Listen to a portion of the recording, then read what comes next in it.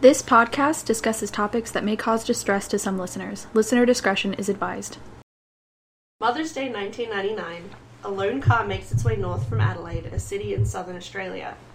24-year-old David Johnson accompanies his stepbrother, 19-year-old Jamie Vlassakis, on a drive to Clare, a town about 136 kilometres, or 84 miles, north of Adelaide. David believes that Jamie is taking him to pick up a cheap computer, but Jamie has something far more evil in mind. It's night as they reach Snowtown, a quiet town with a population of a couple hundred. They pull up outside an old brick building, once used as a bank. David Johnson will be the final victim in one of the most shocking and gruesome series of murders in the history of Australian crime. It will be 2 weeks before police are alerted to anything suspicious and search the former bank. What they find is horrific and will give the isolated rural community of Snowtown an international reputation for all the wrong reasons. Hello, my little ghosties. I'm Kaylin. I'm Kayla. And this is Ghost Tea, a podcast where we talk all things true crime and paranormal. Let's get into it. So, firstly, a disclaimer. So, due to the time that these crimes were, we're unsure of how two of the victims identified. Some sources have claimed that Lane and Gardner were pre-op trans women, while others have disagreed and just said that they like to dress feminine. Okay. I don't feel safe making the call of gendering them. Yeah. So I'm going to refer to them by their surnames, as well as using gender-neutral pronouns. Okay. Adelaide is known as Australia's city of churches. It's been planned since, the founding of the time. Really? I didn't know that. It's, it's weird, because, Melbourne... So, in Adelaide, they have blocks, a square block. You can, turn here, and get right back onto your road, right? Oh, okay. Whereas Melbourne is a little bit more crazy. You could turn left, and then end up on a completely different street. Okay. So, it's meticulously planned. Really? Specifically for churches? Well, it's just got a lot of churches there. Oh, okay. But, they just, from, its inception, it's just been really carefully planned. Oh, okay. However, in the 20th century, it kind of started to go a bit downhill. A lot of, low-cost government housing was, popping up. Okay. Just north of Adelaide, low-cost government housing spreads like wildfire. Along the streets of duplicate prefabricated houses, prospects are bleak and unemployment is high. They become a breeding ground of disillusionment, despair, and inevitably criminal activity. Sorry about that. My Jack cat has something to say. He's getting in one of his tunnels. He'll settle down in a second. Baby. So, 22-year-old Clinton Trezise is one of the residents of the Adelaide suburb of Salisbury North.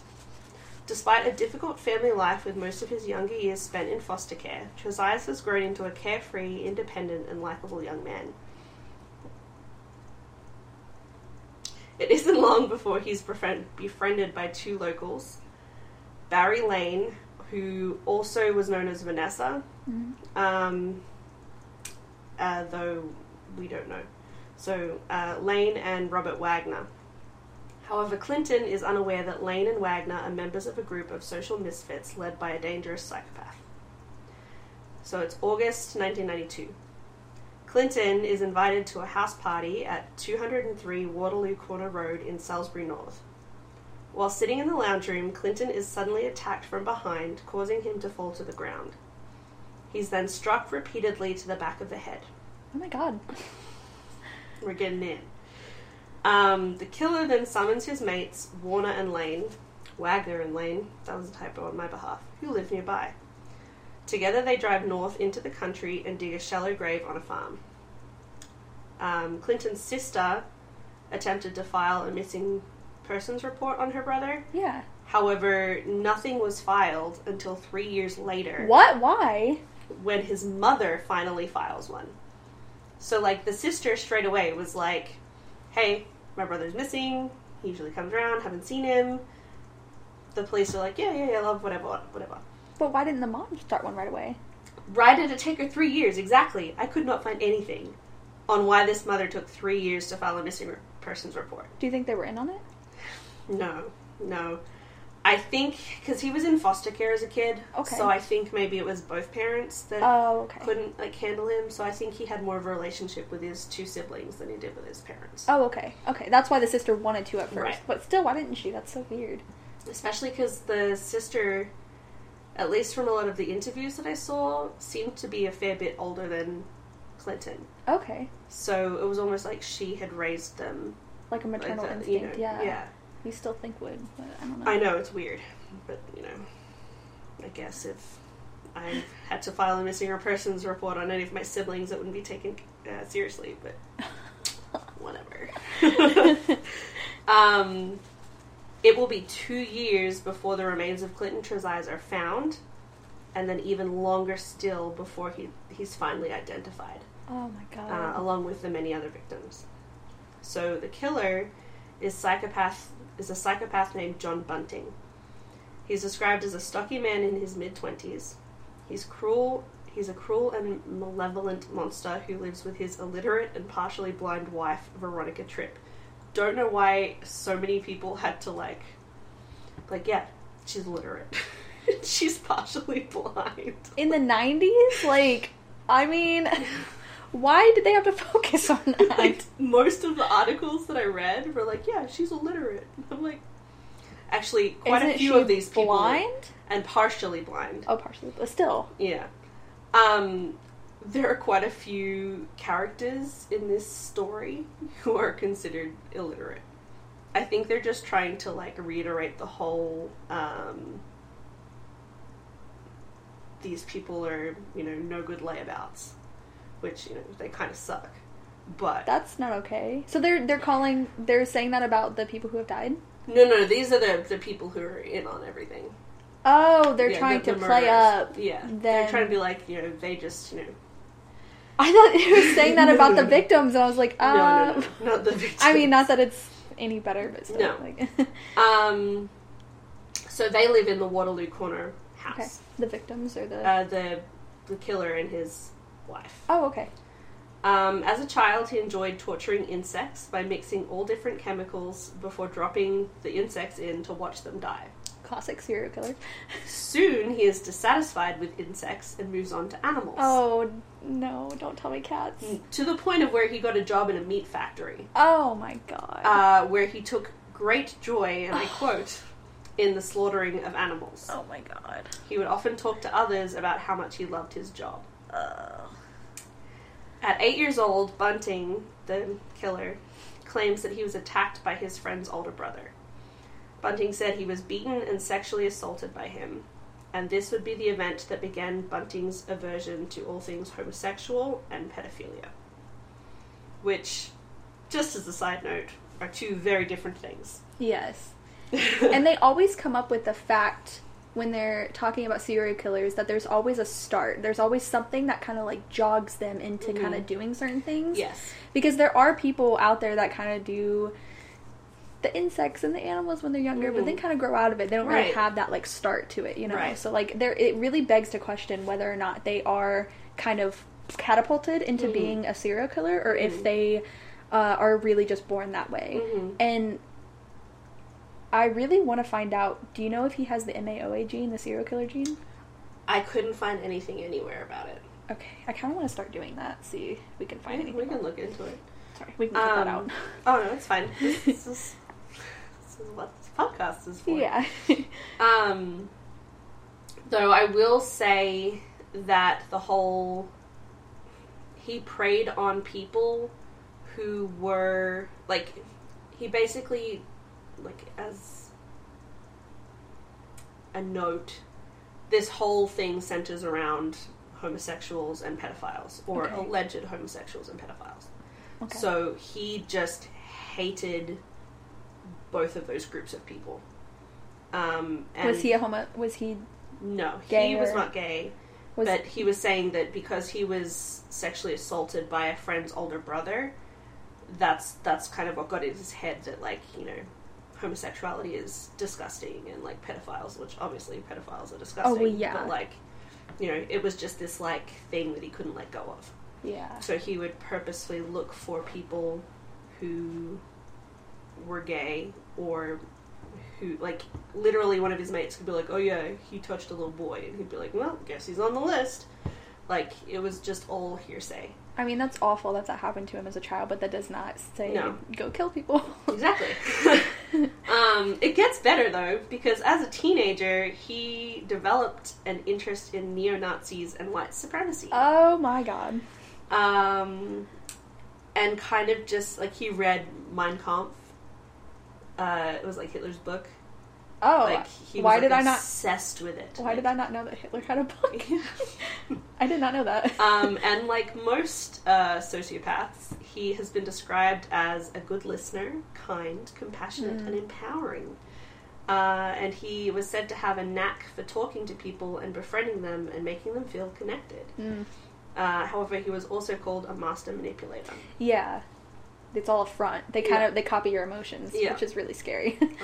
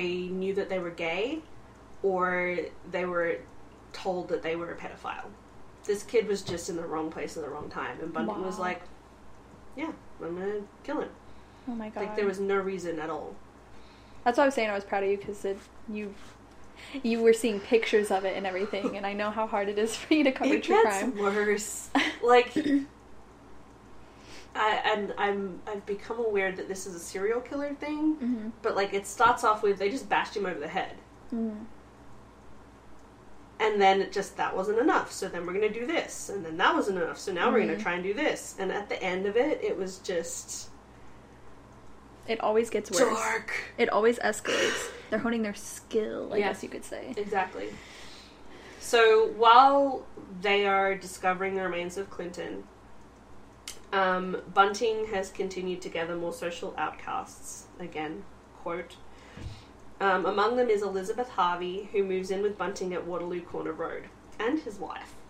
Like, just moves in. She brings her 2 sons, Troy Yude and Jamie Vlassakis. Vlassakis is 14 and Yude is 17, and both of the boys have been sexually abused as children by Vlassakis' birth father. Oh my god. In turn, Yude has then sexually abused Vlassakis. This is what Bunting needs to get Vlassakis under his control. 24-year-old Roy Davies lives in a rented caravan not far from the house on Waterloo Corner Road. Davies is on a pension for the intellectually disabled. In 1995, Davies is confronted by his landlady, Susan Allen. One of Allen's grandsons had told his mother, that Davies had sexually assaulted him around Christmas time. The mother then tells the landlady, her mother.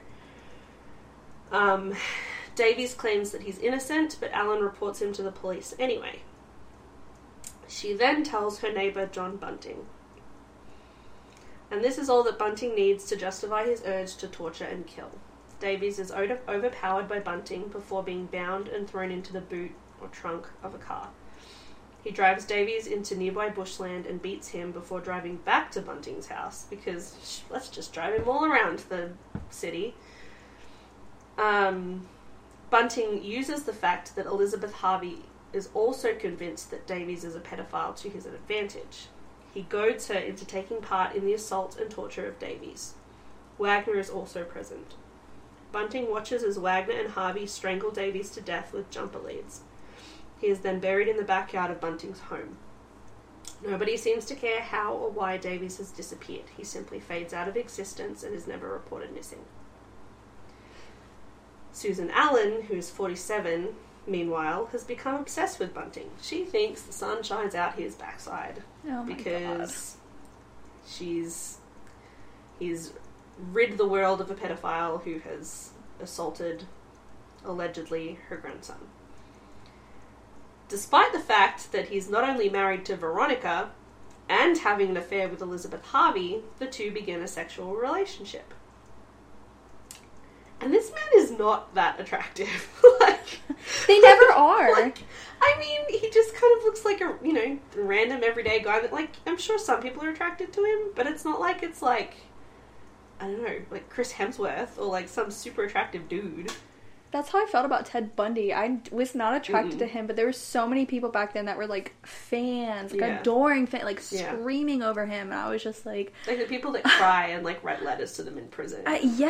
They look like serial killers to me. Yes, I can tell. And he looks like a picture will be posted on Instagram. Great. I will show you pictures, but oh my gosh, it's just another guy.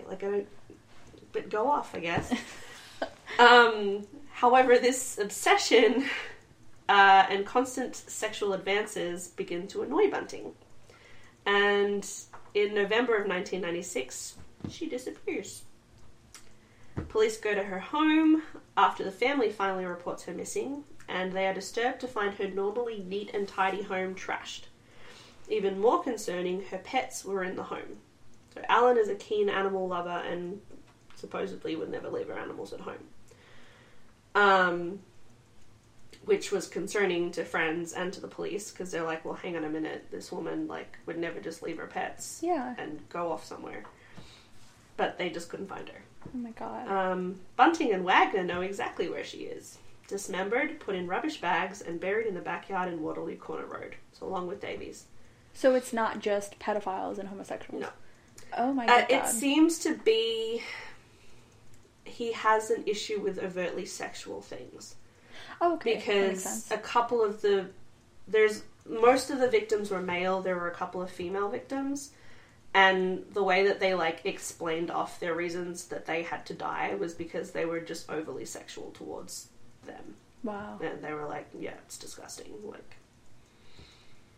Yeah. So it gets better. There's no direct evidence of foul play, so she is simply declared missing, and that's that. They later claim, however, that they found Alan dead from a heart attack, and that they only dismembered and hid her body so that they could collect the Social Security payments. Oh my god. Yeah. Also in 1996, big year for everybody. Bunting, Harvey, Yude, and Vlassakis move around 100 kilometres, so about 50-ish miles, away to the town of Murray Bridge. Despite the distance, Bunting and Wagner stay in contact, driven by greed and an insatiable bloodlust. Bunting constructs a chart of potential victims, various acquaintances that he decides, in some strange delusion, are all child molesters. He calls this chart the Wall of Spiders. Ugh. At the centre of the chart is convicted sex offender Lane, his accomplice at the burial of Clinton Trezise. So 1997, Gardner, Michael Gardner, who is also known as Michelle, okay. Is a flamboyant and lovable person. They too have a troubled life. Their stepfather resented them because of their openness and sexuality. At 14, after they were sexually abused by a family friend, they are put in foster care. However, at age 19, they're coming to terms with life and all that includes. Gardner rents a room in the home of Nicole Zarita, who lives nearby Robert Wagner. Wagner is also connected to Nicole Zarita through her cousin Vicky Mills, who lives nearby, and the two are having an affair. It's through these connections that Gardner gets to know Wagner and Mills. An incident involving Gardner and one of Mills' children causes Wagner and Mills to fly into a rage. They come home one day to discover Gardner playing with the kids, chasing them around the room, having fun. When Gardner catches the child, they accidentally put their hand over the kid's mouth. And this is seen as a sinister move by Mills and Gardner, whereas he could have just grabbed the kid and, like, I caught you, whatever. Yeah. Soon afterwards, Nicole Zarita, the landlady, goes on holiday. Wagner and Bunting get together and attack. Gardner is abducted and taken to a shed at the back of Bunting's house in Murray Bridge. There, Gardner is tied up, tortured, and strangled. The attackers will later hack off Gardner's limbs and throw them into an acid-filled barrel in the shed. Bunting and Wagner then ransack Zarita's home, searching unsuccessfully for Gardner's wallet, hoping to obtain the bank and ID details to access their benefits. They also take all of Gardner's belongings, as well as some of Nicole's, to make it look like Gardner has robbed her and run away. Unfortunately for them, Zarita later finds Gardner's wallet in the room. It had fallen under the bed, and they just didn't search under there. Oh, idiots. Yeah. Not the smartest cookies, but I mean, we'll get to that also. So this leads to her getting calls from someone saying that they're a friend of Gardner, and that they need their ID. She informs them that she will return the wallet when Gardner returns her things. This leads to more threatening calls, including one from someone claiming to be Gardner, which Nicole dismisses. She feels unsettled and wary of the situation, which isn't made any better by Vlassakis, such a tricky word to say, Vlassakis, hanging around both before and after Gardner's disappearance. However, she eventually hands Gardner's wallet to Vlassakis.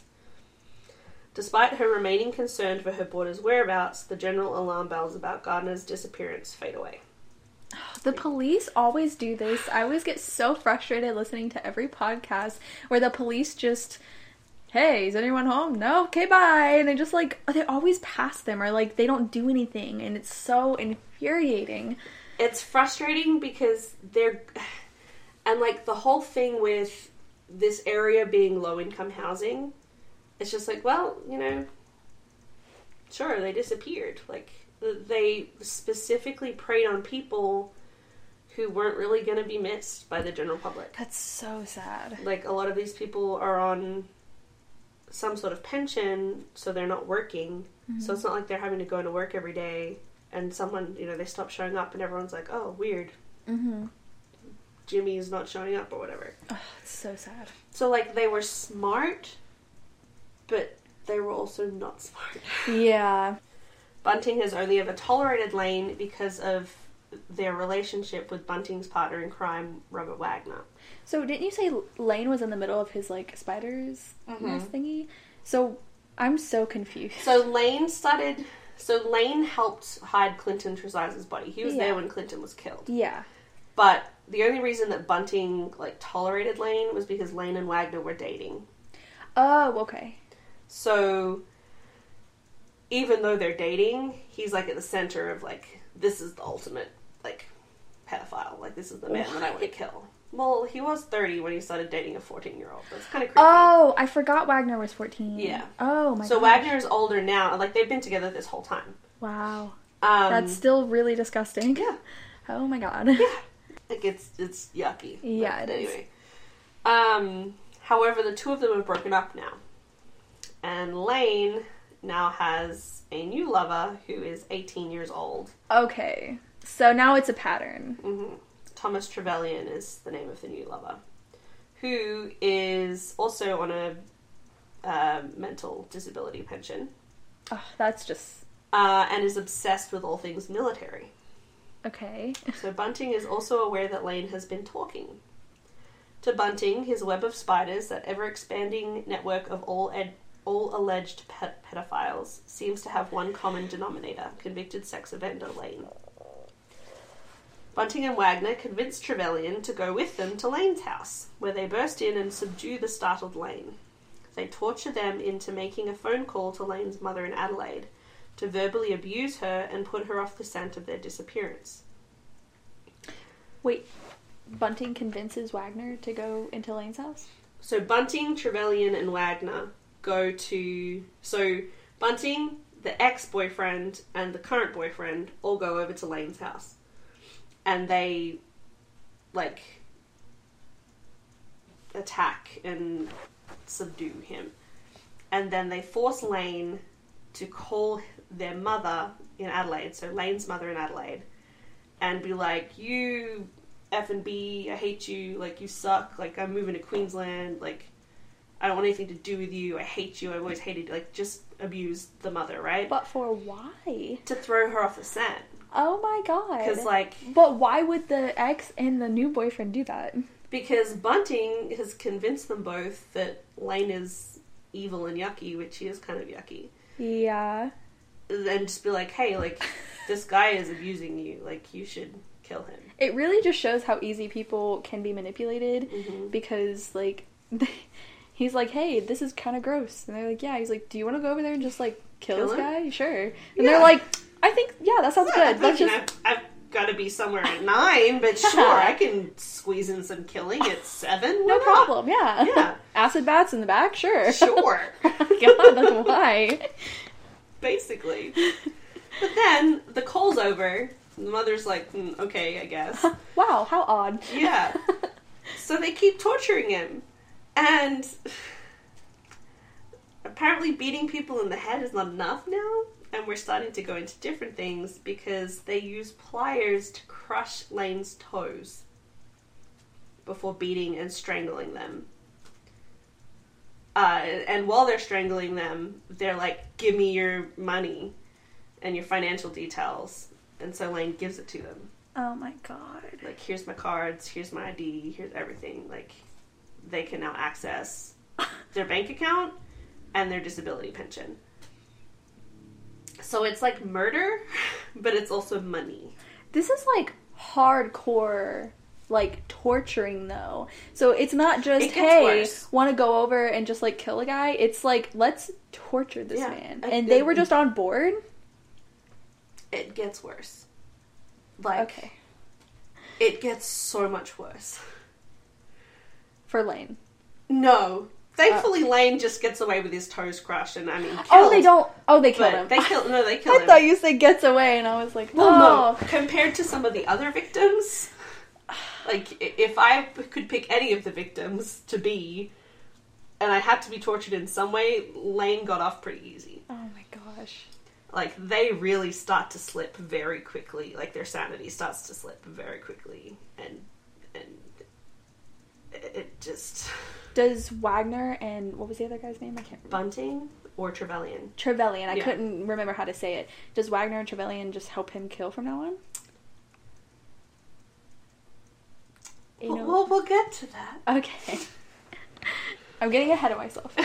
I've listened to too many true crimes. No, it's fine.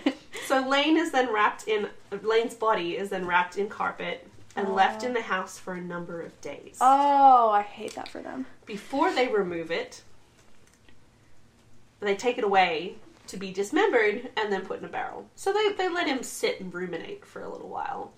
And then they're like... soft? Yeah, I guess. Oh, God. Then they take him away and chop him up. Oh my God, that's And they put him in a barrel. And so 10 days... It's 10 days until a female friend of Lane reports them missing. She tells the police that Lane has spoken to her about Clinton Trezai's death. She's skeptical at the truth of Lane's words, but passes it along to the police anyway. Good, somebody says something. No one ever says anything in these cases. This woman is brave. However... Oh, no. The police have a bogus tape recording in their possession, that's where it's supposed to be, and believe Lane to have moved to Queensland. So they're starting to get their victims to record a fake recording, being like, hey, I'm fine, everything's fine. F the police. I'm moving here, or don't worry about me, I'm fine. Like, so they're getting smart, but they're also getting dumb.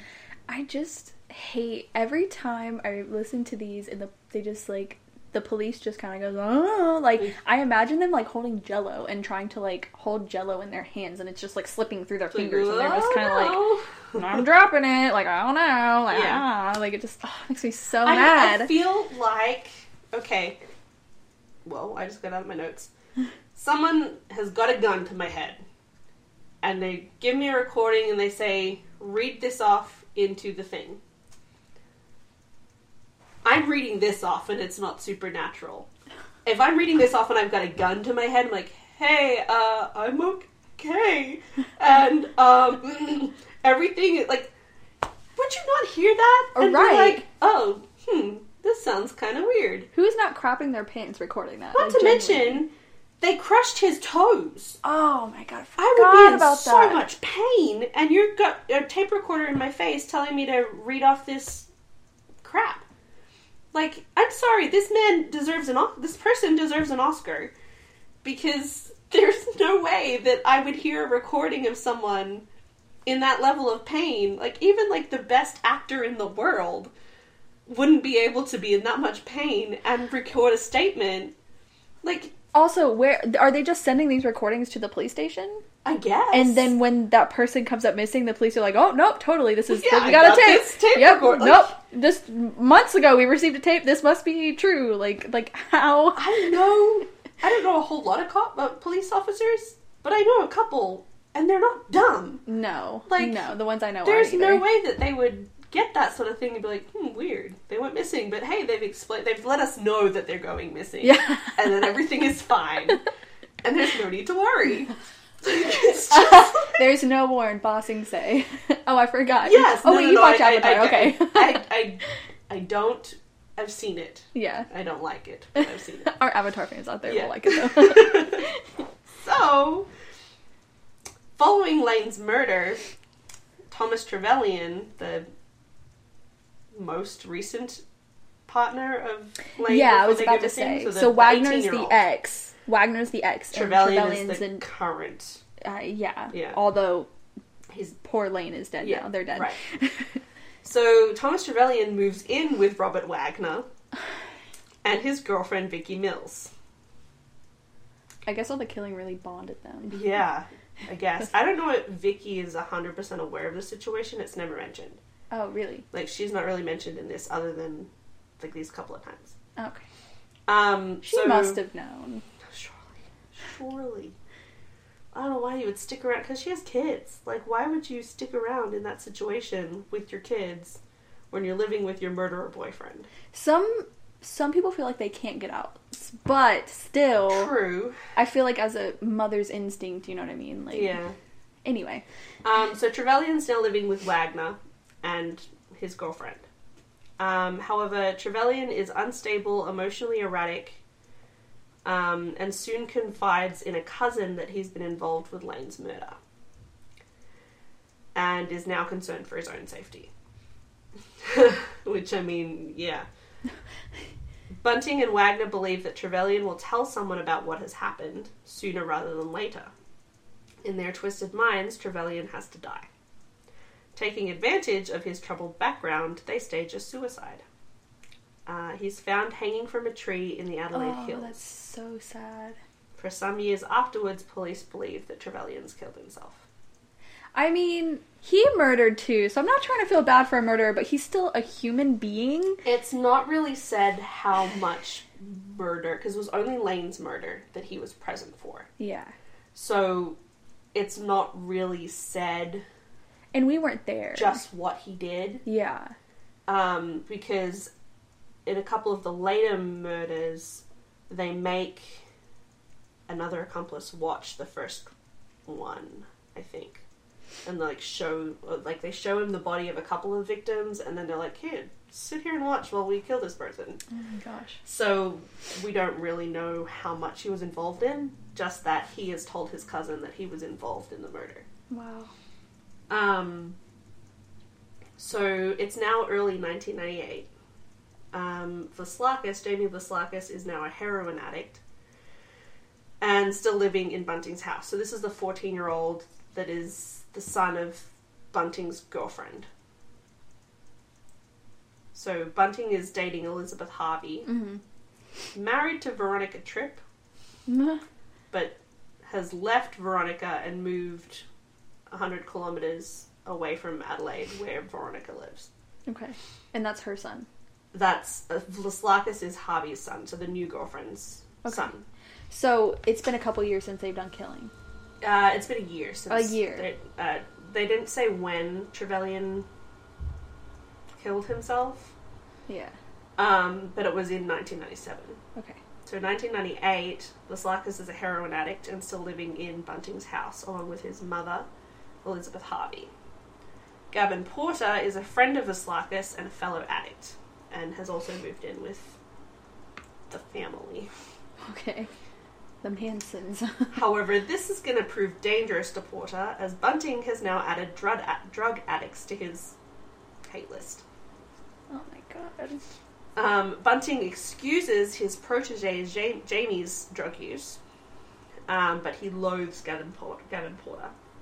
On top of this, Gavin is schizophrenic and on a pension. Oh, wow. Soon, Bunting has his bank details and PIN number. Of course he does.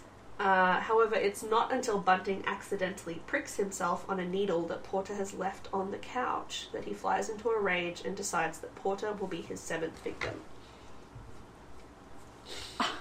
I mean, when people leave things on the couch too, I mean, I just decide to kill them. Exactly. Like... Oh my god. Good lord. Yeah, exactly, you know. I mean, I get it. It's a needle. It's the 90s. Like, you know, AIDS epidemic. I don't know how serious it was in Australia, but, you know, 80s and 90s is kind of around that time. He waits until Vlassakis has left the house to carry out his plan. Porter joins the other bodies in the barrels, stored in the garage at Murray Bridge House. However, Bunting doesn't stop there. When Vlassakis returns to the house, Bunting takes his protege out to the garage where he is shown the body of his mate Gavin. This is repeated with the bodies of Lane and Gardner. The sight makes Vlassakis violently ill, but he's so afraid that he agrees to go along with Bunting's plans, including accessing Porter's social security payments. Oh my god. August 1998. It's time for Vlassakis to experience his first kill. Bunting convinces his protege that his older half-brother Troy Yude should be punished for sexually abusing Vlassakis. Bunting, Wagner, and Vlassakis enter Yude's bedroom armed with makeshift clubs. They beat him before dragging him into the bathroom and recording his voice. Wow. Okay, this makes no sense. Also, can he get off the girl, oh my god. The one who is experiencing the first murder. Vlassakis? Yes, I can't say the name. Vlassakis? Yeah. What's the pronouns? He. So can he get off of murder for being, like, forced to do these things? Is Or does he enjoy it? If he'd stopped here, so possibly. Is he forced to do more murders, or is it, like, willingly? Does he kind of get, like, a taste and dabbles in it, and he's like, this is for me? It seems like he gets a taste and dabbles in it. He's also a drug addict. So his brain is... fried. Yeah. It's gone. Okay. So I don't know... Not that that's an excuse. No. But I don't know how cognizant he is toward the end. Okay. Because, I mean, he brings his other half-brother to be killed. Yeah. So, I'm not really sure. So they record his voice. That's so silly. Which I think was then... I think... I didn't write this down, I should have. But I'm pretty sure it's, like, now known to be, like, the voices of the dead or something. Like, it's referred to as something, like, to do with this case. All of this... Because they just record, like, from Lane, they start recording there. That gives me the chills. Mm. I couldn't listen to it. I was... Oh, I kind of want to. I kind of want to listen to them. We can find it, but only if you're here with me. Should we post it on Instagram and just say, like, viewer discretion? If we can find it. Okay. Because I honestly am slightly curious to know what all they're making them say. Yeah, and I want to know how it would sound. Yeah, I was about to say, like, how the police... How believable is it? Yeah. Because, like, if the police heard somebody being like, I'm okay, and then being like, this guy's fine, like, it's totally fine. Wow, he sounds like he's having a fun time. Yeah, it sounds like he's on the beach somewhere, you know, just drinking a margarita. It's fine. No, like, I feel like I want to know on what level am I judging these cops. Right. That's true. That's true. We should do research before we judge. Because it's not looking good for them right now. No, it's really not. So they then ensure that he loses consciousness after they've got this recording. Bunting orders Vlassakis to kick his dead brother before helping him dump the body in the shed. The stench in the garage is terrible, and Vlassakis is sick and terrified. However, he has no issues with accessing his dead brother's benefits to buy drugs. So there's now 8 people dead, and nothing to stop the killing. All the police have are a couple of missing person reports, a couple of suspect social security frauds, and then the unresolved murder of the still unidentified Clinton Trulias. But they have the damning evidence of the recorded... All they think... thing. Yeah, exactly. Yeah. All they think right now is that it's some social security fraud. Like, and some missing persons kind of thing. Like... But they might not be missing, you know, because of the recordings. Exactly. So, I mean, they're just so, like, believable. But, like, and they haven't even got them connected. Like, they're just like, weird. Like, is it all still in the same area? Yes. Oh, sort of. So, I couldn't show... I could show you on a map, but, like, I can't draw you up a map right now. But, like, there's Adelaide. Salisbury North is, like, a suburb of Adelaide. So, it's like how there's Dayton, and then there's, like... Beaver Creek is like a suburb of Dayton, kind of thing. Yeah.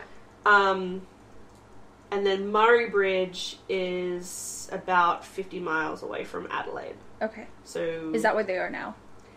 That's where the bodies are currently being held. Oh, they are. Okay. Yeah. So a lot of them have been killed in. The early ones were killed in Salisbury North, and then moved to Murray Bridge. The later ones were killed in Murray Bridge. Okay. So that's where Yude was killed. So, like, it's just, like, this wide area of missing persons and social security fraud. And one body that they found in another area as well. So, they don't really connect them together yet.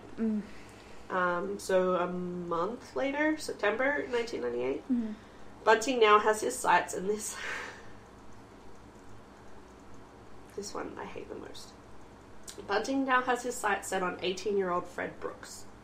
Brooks is the nephew of Mark Hayden's wife, Elizabeth Sinclair. Sinclair.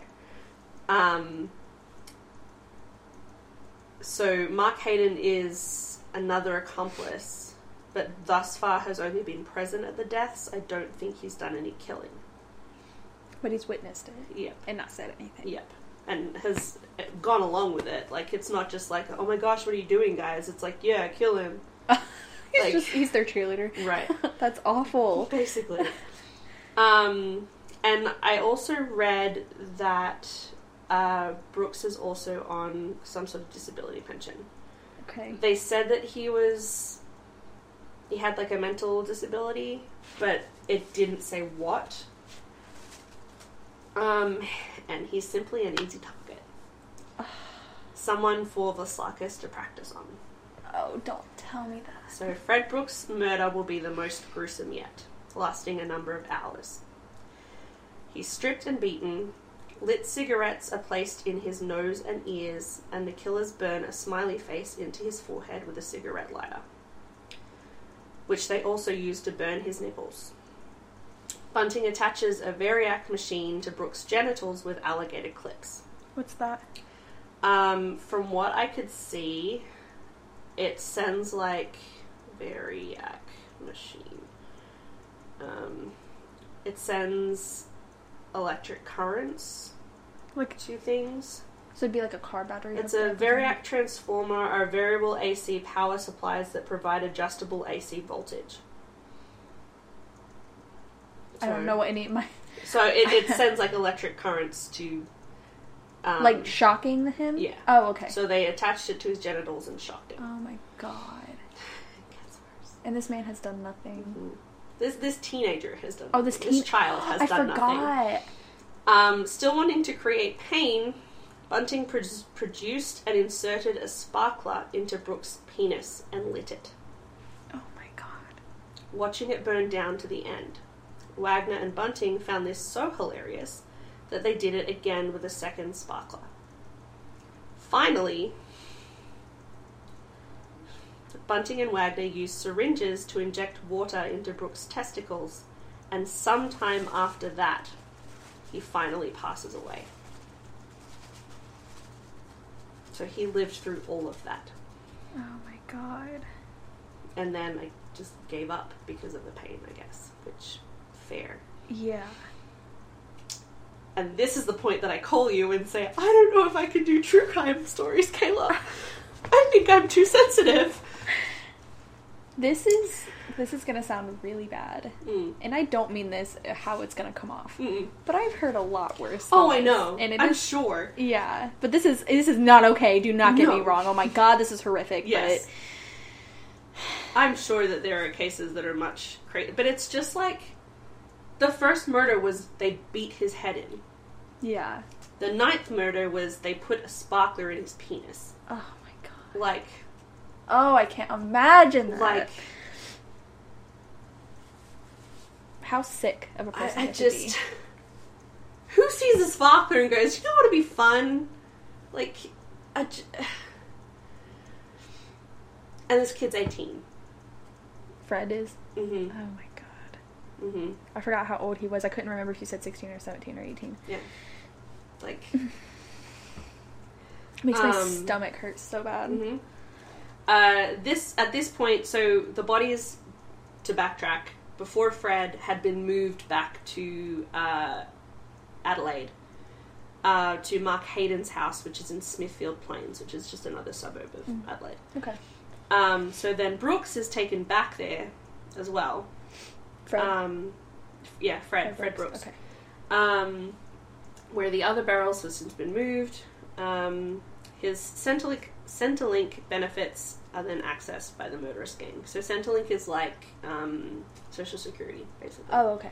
So they have like different pension plans, either for like disability or they have like one for students. Like, okay. So if you're just going to uni, like college, they have like one that you can, it's like low income and stuff like that. And oh, like Care Source here. I guess. Like Care Source and Social Security mixed, I guess? Kind of. So like when I was a college student, I could access Centrelink because it would have been a lot for me to work full-time and study full-time. Mm-hmm. So the government would give you a stipend to like help you support yourself basically while you were studying. Oh, so it's like student loans. Kind of, but I don't, at least when I got it, you didn't have to pay it back. I don't know if they've changed it. Oh, you don't have to pay it back. Mm-mm. Oh, okay. They also have one for like job seekers who are just like, they lost their job or whatever and they need some help until they find a job. And they also, while giving you the money, you have to go to these meetings and prove that you're actively looking for work and all that sort of stuff. We have that here, yeah. They also have, for, like, aged pension. And I think there's also one for, like, families with small kids. So it's just a bunch of different programs. Centrelink it's like a government run. Okay. Did they have to pay any of that back? I don't think so. I was on New Start for a little bit when I lost my job, and I didn't have to pay any back. I just had to show that I was going to interviews and applying for so many jobs a month or a week or whatever it was. Yeah. So when I say Social Security, I mean Centrelink. Okay. So following month, October of 1998, Bunting and Vlassakis spot 29-year-old Gary O'Dwyer hobbling across the road from where they sit in a car. O'Dwyer is on a disability pension after a shocking car accident. To Bunting, O'Dwyer is easy prey. He introduces himself and Vlassakis to O'Dwyer and earn themselves an invite back to Gary's home. As they're all sitting around in the living room having drinks, Bunting stands up, giving the signal to the others. Wagner grabs O'Dwyer from behind and begins to choke him. All the while, Bunting calls, "Stop, you're killing him," without a trace of irony. The group proceeds to beat O'Dwyer up before using the various tortures that they had used previously. Once again, they gain his financial details and record his voice to try and throw off his family. Finally, O'Dwyer is strangled in his home in Francis Street, Murraybridge. There are 10 people dead, and another disembodied body, dismembered body, ends up in a barrel. And it doesn't stop there. I just don't understand. So, like, they've moved on from, like... Pedophiles. The last 4 murders weren't pedophiles. Well, allegedly Yude was, but... So they've just... I mean, he's slipping. Yeah. He's just, that looks like someone easy that I can kill. I haven't killed in a while. Wow. Yeah. How sick do you have to be? I mean, how sick do you have to be to torture insects? But still. Pretty sick. Yeah. Yeah. I just... Remember Mark Hayden, the accomplice? Mm-hmm. Bunting doesn't like his wife, Elizabeth Sinclair. He doesn't like anyone, apparently. No. In fact, with O'Dwyer out of the way, he decides that it's time for her to die. Bunting and Wagner go over to her house while her children and husband, Mark Hayden, are out. According to Bunting's claims, Elizabeth behaved sexually towards him. She was tortured and killed in her own home before her body was also put in a barrel. Oh my god. Later, when Mark is shown his wife's remains in the barrel, he supposedly laughs and doesn't appear upset. Take his children right now. Take them right now. You plop those babies up and you take them. Send them to anyone. Anyone is better. Literally anyone. Their dad. Send them to live in the woods with the wolves, dude. Protect them. I know. The dingoes? Oh, well, yeah, sorry. So, however, due to her closeness to the group, her disappearance gives the police a key lead. Oh, now we're getting it. That this is now a case of serial killings. 11 victims. This is odd. Maybe this is some serial killings. I want to beat my head against the wall. Which brings us to May 1999. Detectives are closing in on the gang of killers, but they're still not fully aware of the enormity of their crimes. They have no idea just how deadly this case is. Mother's Day 1999. Vlassakis and Johnson arrive at an abandoned bank on Railway East Terrace. Despite the constant surveillance and police phone taps, Johnson is about to become the 12th and final victim. Once at the bank, Johnson is strangled, handcuffed, and his voice is recorded, confessing to crimes and acts that he hasn't done. Johnson also gives up his financial information. Wagner and Vlassakis leave Bunting alone with Johnson to try and access Johnson's funds through a nearby ATM. While they are away, Bunting kills David Johnson. Unfortunately, their sick game isn't over. When Wagner and Vlassakis return, the former, Wagner, is upset that he hasn't had a chance to play with Johnson. He suggests that they have a little more fun with his body.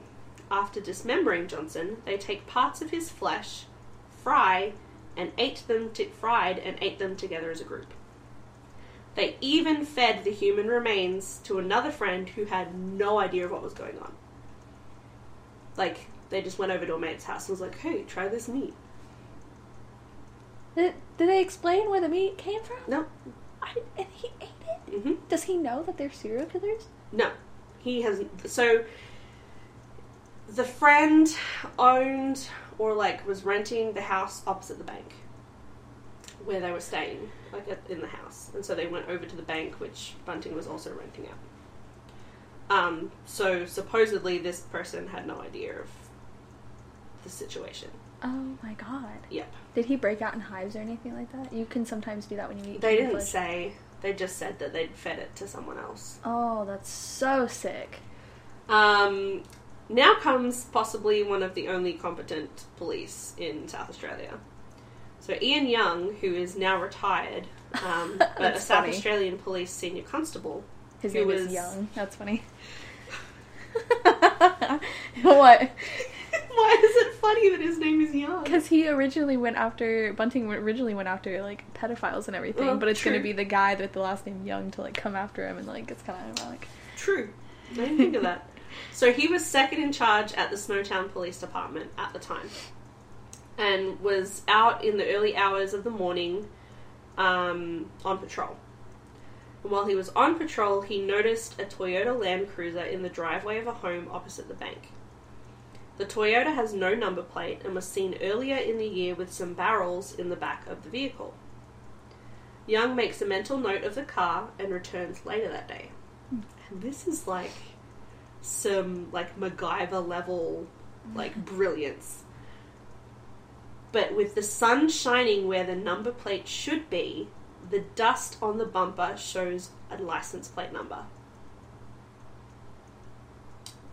He takes the number down and does a motor vehicle check on the registration and finds that it has been flagged with major crime in Adelaide. How has it been flagged with major crime if they have never been accused of anything? I'm guessing it's something like, like running a bunch of lights or... Oh, okay. Like, it's some separate crime, but still has been, like, linked to some, like, nefarious deeds. Yeah. But the dust on the bumper from the sun shows the license plate number. Like, I don't understand what that means. Like, I don't either. So it's like, I guess that was... But through somehow, by the sun and the dust, he gets the number to, like, get this license plate. So he couldn't see the license plate? He drove by, it was really early in the morning. The license plate was gone. Oh, the license plate wasn't there. Yes. How does that make sense? I know. No idea. But, like, I listened to a radio interview with this guy, and he was just like, yeah, I noticed it, and just kind of seemed odd, and I was like, well, I've, better come back later, and came back later, and was like, looking around, and he's like, yeah, you could see the number in the dust. How? I don't know! I wonder if they were trying to take the license plate off to their bumper, maybe? Maybe, or, like, there was, like, a hole in, like, the numbers were cut out, and This man is magic.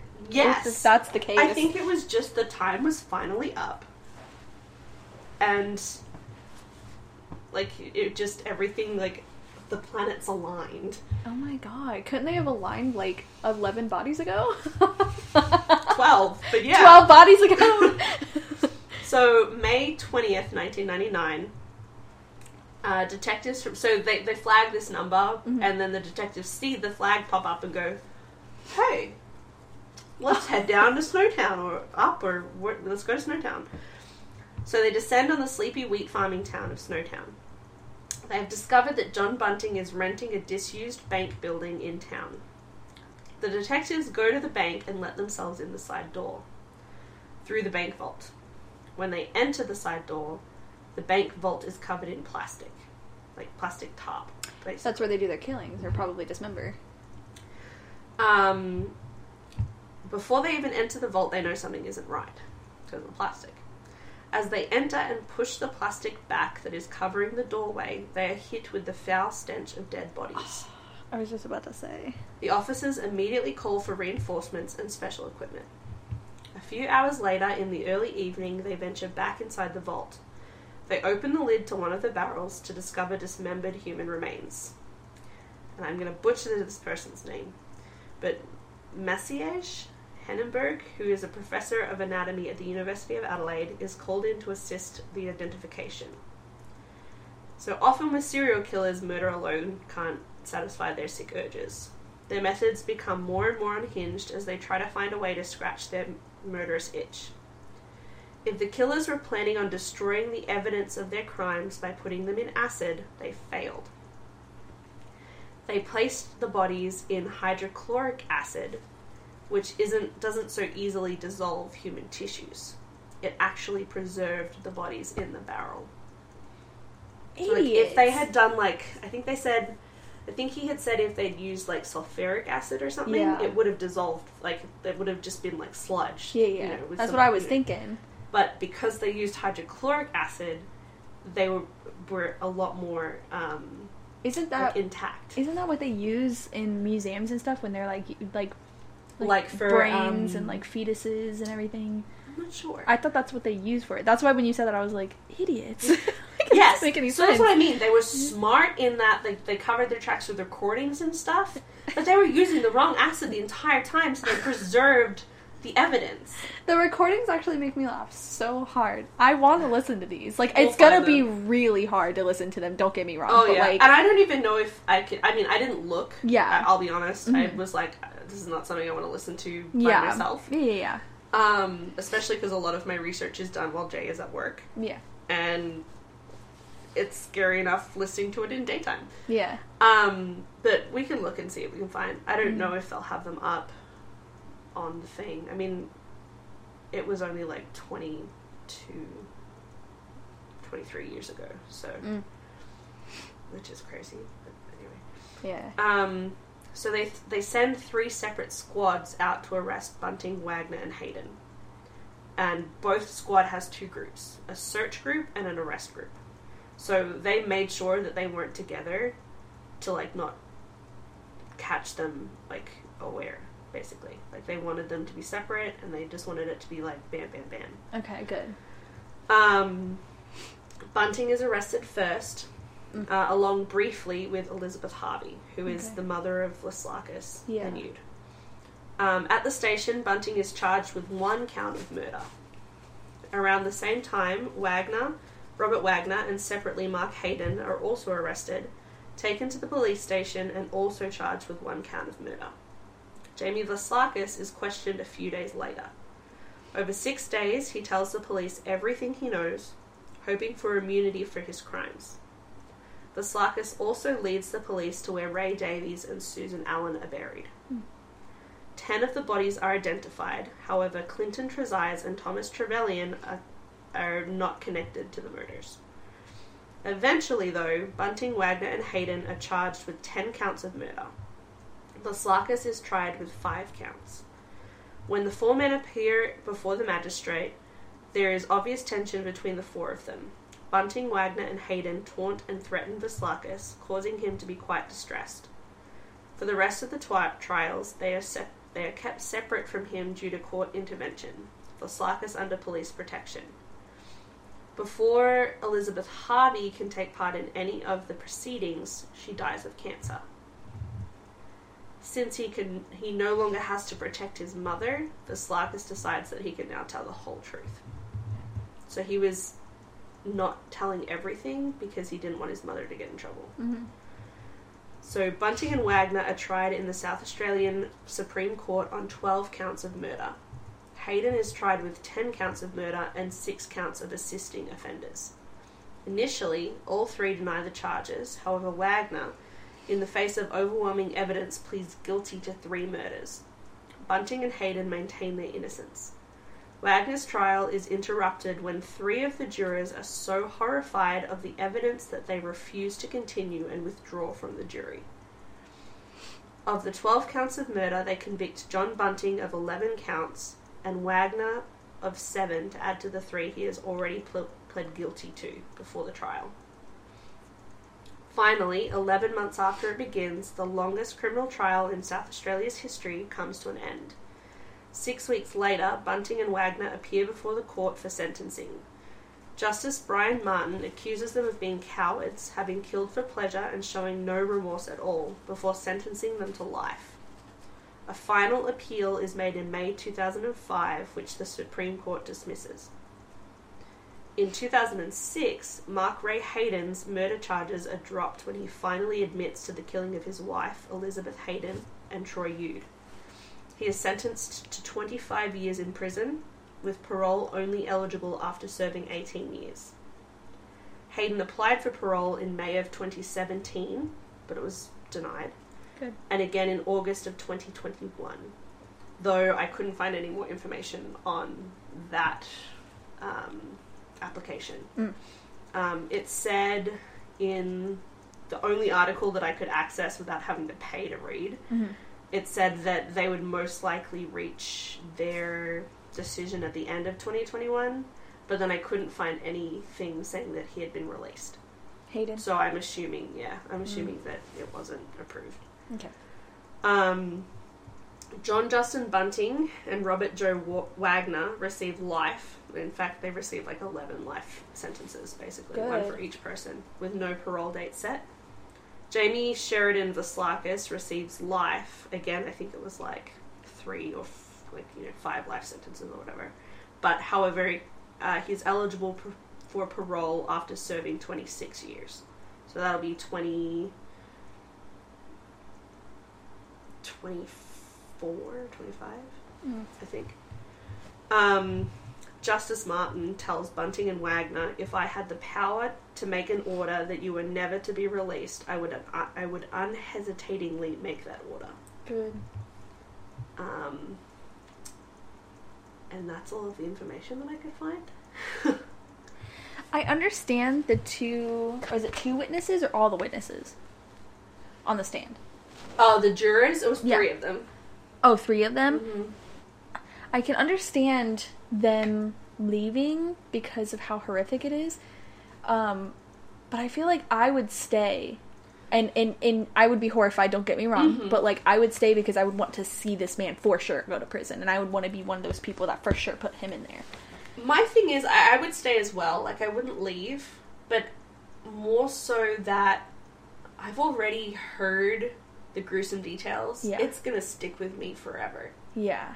I did the research for this in June, July. I don't know when we first started planning this.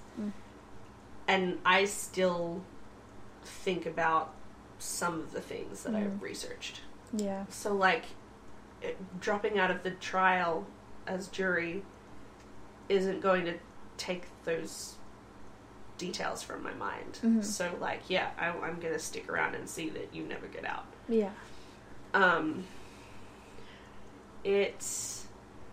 So, my background of this case, I think I mentioned it in the last podcast, but I was travelling home from the Eisteddfod in Adelaide, the Rock of Eisteddfod. The bus broke down, and one of the teachers was like, Snowtown murders happened, that way. Oh, yeah. And I was like, oh, weird, okay, what's that? And he's like, the body's found in the barrel. And I was like, ugh, weird, okay. And that's all I knew about it. However, none of the bodies were actually, except for one, were not killed in Snowtown. It's just where they ended up disposing of the bodies. I was gonna ask because you kept saying certain, places and everything that wasn't Snowtown. None of this is Snowtown. I know. Why is it called the Snowtown Murders? I was thinking we were gonna end up there maybe, and that was where he was gonna do his worst murder. So that's where the bank was. Oh, okay. So, David Johnson was the only of the 12 victims who was murdered in Snowtown. The rest of them were all murdered in Salisbury North, Murray Bridge, and there was another one. The only one I can remember is Salisbury, because Salisbury's taken.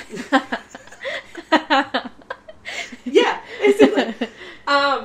So it just was this unfortunate thing, and the town still lives with it today, because Snowtown is known for the bodies in the barrel murder case. That's so crazy. But, like, none of them were actually, like, only one of them was actually killed there. So, why did he put them in barrels? Did he work someplace that had to do with barrels? He worked for an abattoir meat processing plant. Like, oh, you did say that. Okay. But I don't know what the barrels... I think they were just like, yeah, plastic barrels. We can fill it with acid. Because he used to drop bugs into acid. Okay. I don't know where a kid gets acid. Like, because all they said was he used to, like, drop bugs into, like, different concoctions of acid. Like, that was, like, I guess he made some connection to the acid that he was, like, dropping bugs in. He was like, well, that was fun. Let's try it with dead people and see what happens. The barrels thing reminds me of the Chris Watts case. It's a really sad case. But it was a recent case. Oh, really? Over the last couple years, I think. Oh. I think it's pre-COVID, actually. Okay. But it was pretty recent. And just like a little snippet, his family goes missing, his wife and children. I think he had 2 kids. I could be wrong. Maybe it was just 1, but I think he had 2 kids. He killed them. And was the wife pregnant? I think she was. I think I do remember hearing about, actually, I think it was, like, right before COVID.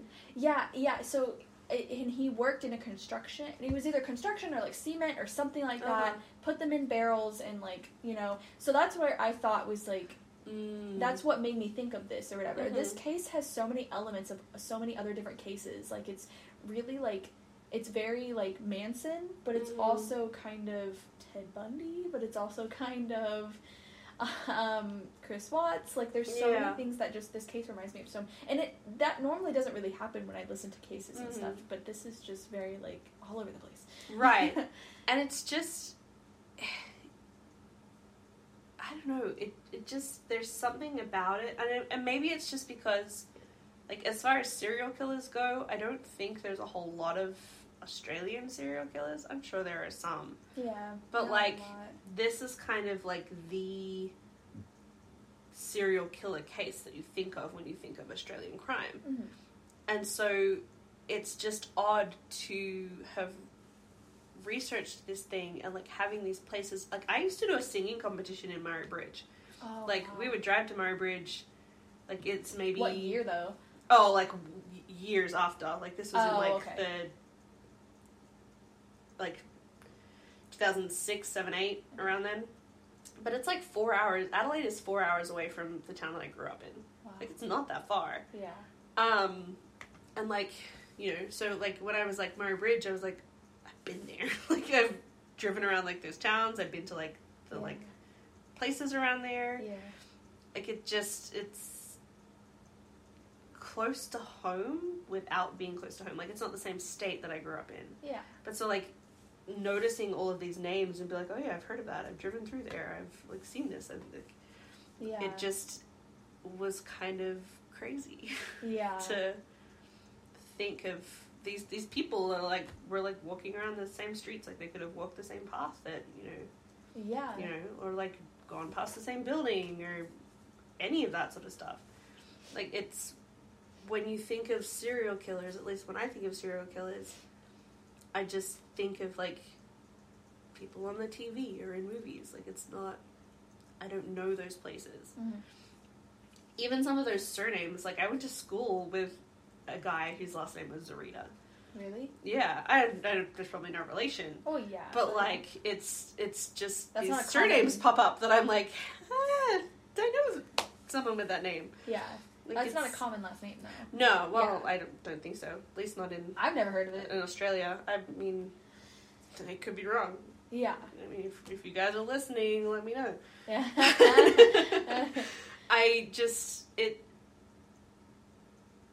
It was a good one to start with for me.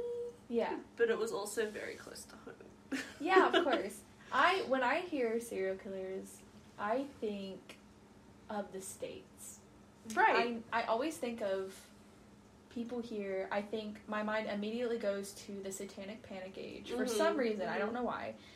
And I start having all these flashes in my head, like John Wayne Gacy, like Ted Bundy, and like Willie Picton, Willie Pig Pigton.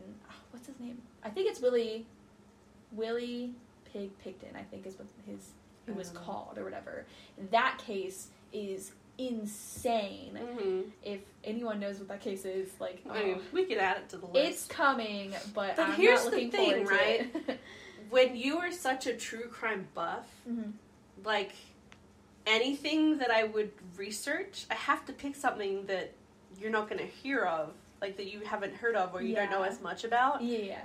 And when you are, like, so into it, it's like, well, shoot, what's something that you might not have heard of? Yeah, because I've heard of smaller ones, too. I follow a channel that does a lot of smaller cases, and she works with the families, you know, and really just to raise awareness with her platform and stuff. Yeah, so I really like that, too. But I'm really into true crime, and I've heard some really devastating cases that some that I refuse to even talk about in private. Like, I can't repeat some of the things that I've heard because it is absolutely, I mean, if there's, like, a special place in hell, like Hell's Dungeon, and then below that, and then, like, Bedrock, and then below that, and then below even that, that is where some of these people that I've, like, heard of, like, come from. Like, what is that? 7 Layers of Hell, or, like... Oh, like Dante's Inferno? Dante's Inferno, that's what I was thinking, yeah. Yeah. So, like, the very bottom. Or not even on the map. Like, no, not like even on the map. The 13th level that no one ever hears about. Yeah, there were some cases that I had to genuinely stop because I was crying. I had to stop. I had to listen to it over days of time because I just genuinely couldn't handle it. And this is not, like, Ted Bundy level. I'm talking... Ted Bundy, to me, if you're talking just, like, regular serial killers, Ted Bundy, to me, is the worst of the worst. In my opinion, I think he's the worst of the worst. Just how his mind works. But the other cases are very, like... cases that you would, like, on, without saying too much, with, like, the dark web. Is that what it's called? The dark web? Yeah. Stuff like that. So you've heard, like, rumors about what goes on the dark web and everything. I've listened to cases where people cover about certain things that, you know, certain things that the cops have had, or like the FBI have had to cover. Like, serial killers are evil, but, like, pure evil. Yeah, this is pure, unfiltered evil. Like, stuff that I can't. I've never even told Alex about it because I cannot repeat it. Like, just saying it out loud makes me very sick to my stomach. And it was really hard to listen to. So, but we're not going to cover those cases because you would not be able to handle it. No. I don't think I could handle talking about it. I couldn't handle this case. No. But some of the ones the next case is my episode about the ghost here in my apartment, right? Bessie, yeah. So I'm really excited about that. I'm excited because I really wanted to keep reading that article that I found. Yes. But I don't want to be spoiled. So. No. So I'm really hoping that it's as exciting and that there's enough information. I'm sure there will be. I mean, we can, like, rediscuss. I'm looking up to see what our next episode is after that. Yeah.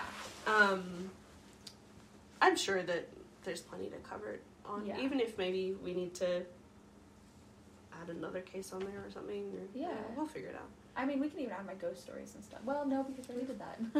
We discussed them a little bit. I mean... The groan in the last episode. We didn't get one this time, or at least I didn't hear anything. Yeah, but, I mean, I was really deep into your story, too. What? The way that I told my friend Corey about it afterwards, because I was like... My friend Corey is doing a lot of our graphics and stuff. Yeah. And so I was talking to her about it, and I was like, yeah, we recorded the first episode, we're super excited, we caught a ghost, and I was telling her about how we were discussing how... I get a feeling of discomfort in the front area of your home. Yeah. And Corey was like, oh, so the ghost was like, heard you were talking about me. What's that? And, like, had to, like, let themselves be known. Literally. Like, yeah. And I hear groans like that all the time. I mean, I haven't heard one in another couple weeks, I think. Since then, actually. Since we recorded that. But maybe they're finally okay with me. If only we could get Oogie okay with you. Yeah, that's never gonna happen. Yeah, it might. But anyway, there was actually also a thump in the other episode. What? In the first episode, there's a thump. The last one? Yeah, but I can't remember where it was. There's another one? Mm-hmm.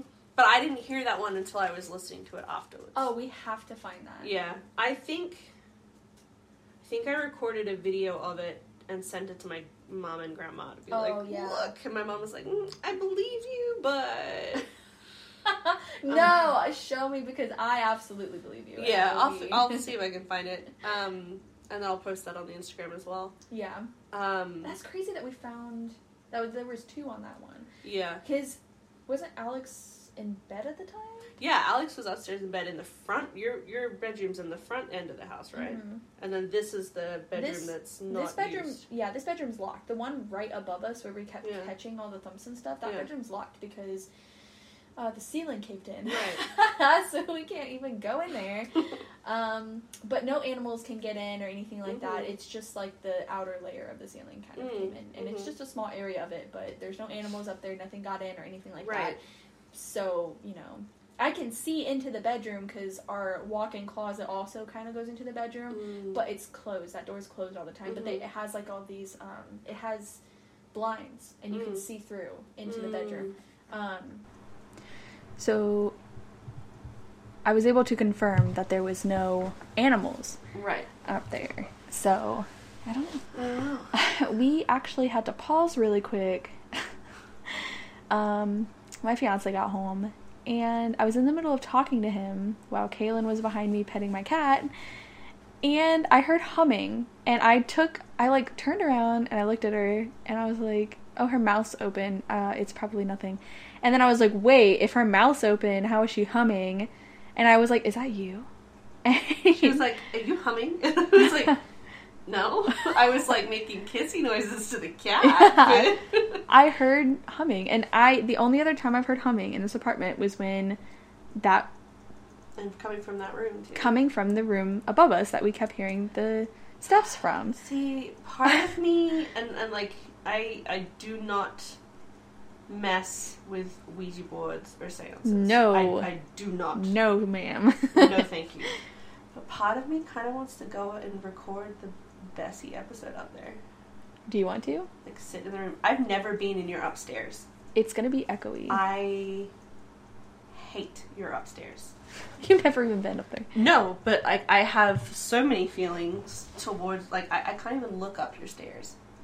But that's where we've had a lot of the,